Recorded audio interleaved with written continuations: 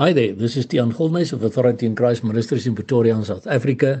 It is Sunday the 14th of January 2024, and the verses which the Lord laid upon my heart to share with you all today come from Psalm 32 verse 8 to 10, which read as follows: I will instruct thee and teach thee in the way which thou shalt go. I will guide thee with mine eye. Be ye not as the horse or as the mule, which have no understanding, whose mouth must be held in with bit and bridle, lest they come near unto thee. Many sorrows shall be to the wicked, but he that trusteth in the Lord, mercy shall compass him about.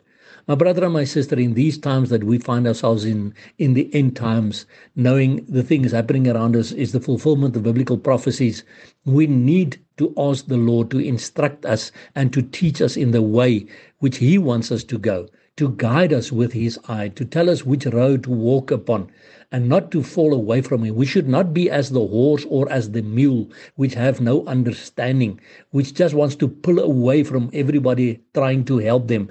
We must not be that way with God. We must not try to pull away from Him. We must run to Him. We must ask Him to lead us, to instruct us, to teach us through His Holy Spirit. You see, the problem here is, as long as we run away from God, how can He lead us?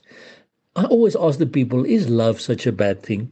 Because our God is the source of all love. So why are you running away from God? Why are you not running to God? Because we are like the horses or as the mules, which have no understanding. But we see here in verse 10, many sorrows shall be to the wicked. So the wicked will have many sorrows in his life. But he that trusteth in the Lord, mercy shall compass him about. So God will give us His mercy if we trust in the Lord. And that is why Satan tries his best to pull us away from trusting in the Lord. He wants us to doubt the word of God. He wants us to doubt the God of the word, thereby not letting us trust in the Lord. And then he knows God cannot let His mercy compass us about. No, let us not listen to the lie of the devil anymore in this year, my brother and sister.